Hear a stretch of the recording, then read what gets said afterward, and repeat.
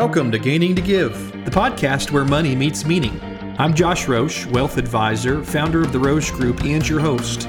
Every week, we'll dive into practical tips, stories, and strategies that I hope help add purpose to your finances. Thanks so much for joining me, and I hope you enjoyed today's episode.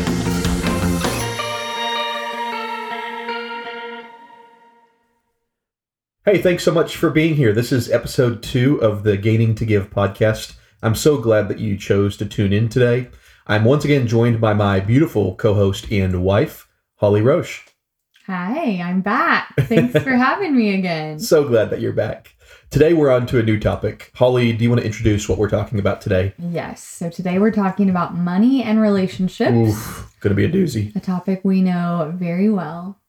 What's funny is that being a financial planner, of course we talk about this a lot, but I think it was something that we were both a bit worried about talking about going into our relationship together. Would you say that's right? Yeah, I definitely think that was a topic prior to getting married that weighed a little bit heavy on our hearts, is just worrying how we would navigate money once we got married. Mm-hmm. So I think it's a topic we're both, I don't know if I'm particularly as passionate as you, but definitely interested in sharing about our experience. Good. And our goal is to take this to all level of relationships, talking about what happens if we're just dating, what happens if we're engaged, what happens if we're married, progressing along that path, or already there. Of course, Holly and I are married, and we've had many conversations along the way about money. But the goal is that this can be applied to several different areas of relationships. Yeah. And I think it can be kind of a scary topic and one that people feel awkward. How do I bring this up with someone I'm dating or engaged to? So hopefully we'll help you navigate some of those conversations and give you some tips for how to talk about that with your significant other. I think the first thing is just to start by understanding and being aware that we all have different individual views about the way that we view money. Of course, going into a relationship, your view of money might have been shaped by a variety of different things. Could have been the way that you were raised, the time period you grew up in, the area, the geographical location you were raised. I mean, there's so many different factors that could play into now you as a X-year-old and how you view your own money. In moving into a relationship, I think it's important to understand that we all have individual views about it, and none right or wrong, but certainly different, that have to be brought together, especially for a successful relationship. So talking about us personally, I think about moving into Holly and I as we started dating and thinking about where we were both coming from in our views of money. I was off of a job with Paycom and making quite a bit of good money, and I was single. I didn't have any dependents, nobody to take care of, nobody I was really concerned about taking care of. And so for me, I was an overspender. I loved to travel. I loved to go explore, play golf, and take friends. I just love to spend my money. I thought I earned a lot. Why not spend it? Why not enjoy it? So it was a little bit different for Holly. So Holly, what was your view moving into our relationship? My view was different. I was a teacher prior to becoming a nurse, so I was used to living paycheck to paycheck, basically. I wasn't able to take extravagant vacations. I lived in an apartment with a roommate, and then I transitioned to nursing school. So I was just not used to spending much money. And when Josh and I started dating, I do remember thinking we had very different views of how we wanted to spend or save our money.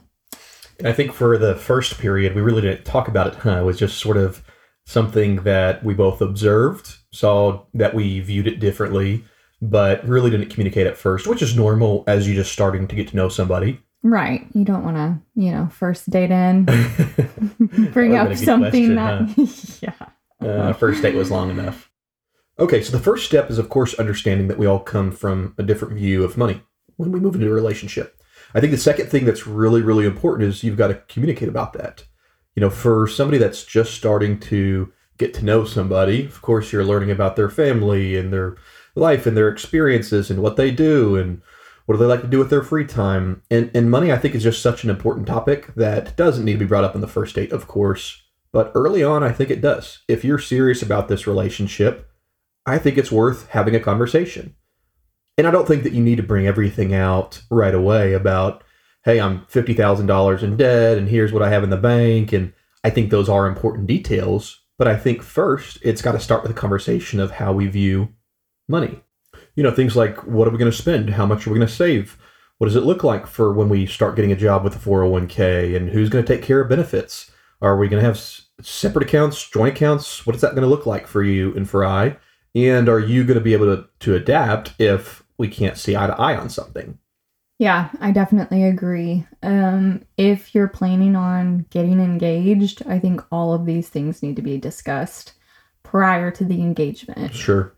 So, Holly, what would you say, how would you approach that subject with somebody? We're serious. We've been dating for some time. I'm thinking about proposing, or you think you're going to be proposed to, vice versa. It's time to talk about money. How do I do that? How do I bring it up? I would say the best way to bring it up is gently, non-judgmental. If your partner, tells you they have a mass amount of debt, I think you just need to tread lightly as you bring it up and just say, I want to make sure we're on the same page as we dive into marriage together. And I want to try to, be proactive to avoid fights and arguments later by laying all of this out on the table now. That's how I would do it. Yeah, I think that's great. And I think the cool thing is, yes, if I have a lot of debt, is that a bummer? Absolutely. If I had $1 million in the bank, that's a great thing to walk into. But also, if I've got the right attitude and I'm flexible and we can decide together that we're going to attack our goals or prioritize together, then I don't see the amount of liability or the amount of assets being a huge deal. I agree. I think as long as both people are on the same page, that's the most important aspect. Okay, Josh, so if two people are coming from very different financial situations and are dating, let's say one is, a big earner, has no debt, the other one is swimming in debt, what advice would you give to them? Yeah, I think that can be super intimidating, thinking about, gosh, this person is way farther ahead of me in the game of life, or whatever you want to refer to it as. But it does have to be communicated about. Delaying that further certainly doesn't help anything.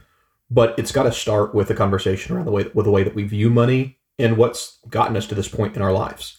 Because I guarantee that if you start with that conversation rather than, hey, I'm $100,000 in debt, how do you feel about that? It's going to be well more received if we start with, here's my view on money, and then here's where I'm at. Because I, as a partner, anyone would understand that there's going to be people in debt. And that does not necessarily mean we can't get married, we can't move forward. For some, it'll be a significant red flag. But if I know that you've got a plan, we're working towards this, we see things the same, and this is not where we're going to stay, then... Right. It can be a big red flag. But, if someone's in debt because of student loans, that's a very different spot than if they're $100,000 in credit card debt. Yeah, maybe we both went to college and my parents paid for it and yours couldn't afford that. Right. And yeah. Okay, so moving on, once a couple is ready to get married, comes up the topic of joint versus separate accounts. So let's talk about our thoughts on that. Yeah, I think that in general, there are a few exceptions here where maybe a single accounts, a prenup agreement, something could be useful and should be used. But in the vast majority of situations, if you are serious with this person, I think the vast majority needs to have joint accounts. Yeah. Money is such a sensitive topic. It creates so many arguments and fights that individual accounts create secrecy, intentional or unintentional. Secrecy for sure. It creates just questions. I wonder what Josh is spending on. I wonder what Holly has. And I think the less we can have of that, of course, the better. Right. That type of division in a marriage, I think, can be really dangerous if, there's just distrust and fear about what the other person has or is spending. Sure. And then from a planning aspect, it is much easier when we're talking about planning for goals together, for our life together, when it's all in the same place. Right. Rather than us having to come together and say, what's in your bank account? What's in your bank account? How are we doing here? Who's going to pay for this? Who's going to pay for that? We're going on vacation. Do we split that?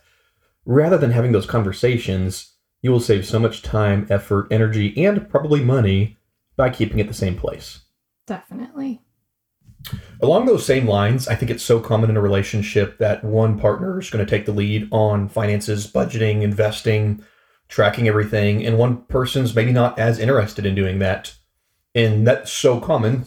It's, of course, not a secret in our relationship that that person tracking everything and maybe spending more time on it is me. But I know that it's still something that's very important to you. So, Holly, what advice would you give to couples that maybe share our same dynamic? I think it's really important as the less interested person in the relationship in money that you need to have access to all of your accounts. You need to see. Yeah, how do I know that you ain't going to Bass Pro Shop 3 times a week and put in our grocery budget? Okay, yeah, it's not about distrust per se. It's just you want to know, what your family's goals are. And I think the more knowledge you have regarding money, the better you can help accomplish those goals together. Even if you're not the one paying all the bills, doing the investments, you can still be involved and care. And I appreciate that about Holly is that she is engaged in those conversations because we're a team. And so if you're the one that's taking the lead on this effort for your family, I think it's good to remember that this other individual that's not as interested probably feels intimidated about it, might not understand it as much, still wants to be engaged, still very important to them. And so I think it's a good reminder to involve them in it intentionally, but also be gentle, explain, make sure everybody has a good understanding, and most importantly, that we're both working together on our goals, not just one's, but ours together.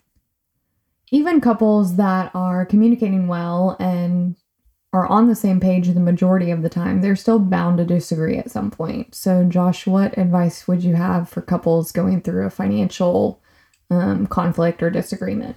Yeah, we have this in our marriage plenty. There's times that we are still communicating, still meeting, talking about our budget together, and still have disagreements. And that's totally okay. It's healthy. It's going to happen.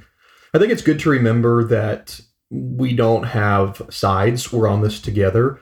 We've discussed shared goals, and ultimately we're going to come to a decision joint together. And that's probably going to be some give and take from both. I think it's important to remove this is my income or this is my debt or my assets. It's, of course, something that we share together as we've moved into marriage. And it's no longer about two individuals with different ideas trying to convince the other that theirs is right.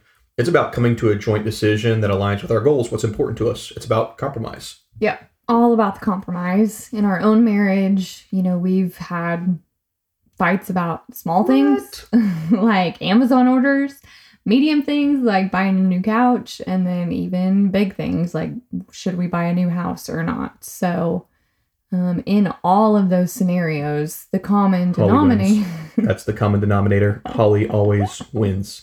We did get a new couch and we bought a new house, but we compromised. We talked through it. We saw that it was feasible and we moved forward together on those decisions. I think one other thing that's really important when it comes to money and relationships is that we've got to make it fun. Whether it's a money date where when we have our monthly budget meeting, we sit down to a nice dinner, candlelight. Ooh, yeah. So romantic. Make it enjoyable. I mean, it's not always fun to talk about money. It's not always fun. You don't always have these incredible goals that are about a trip to the Bahamas. Right. So I think you do have to make it fun. And one way to add some more fun is to celebrate successes. Yep. So think about the goals you've set.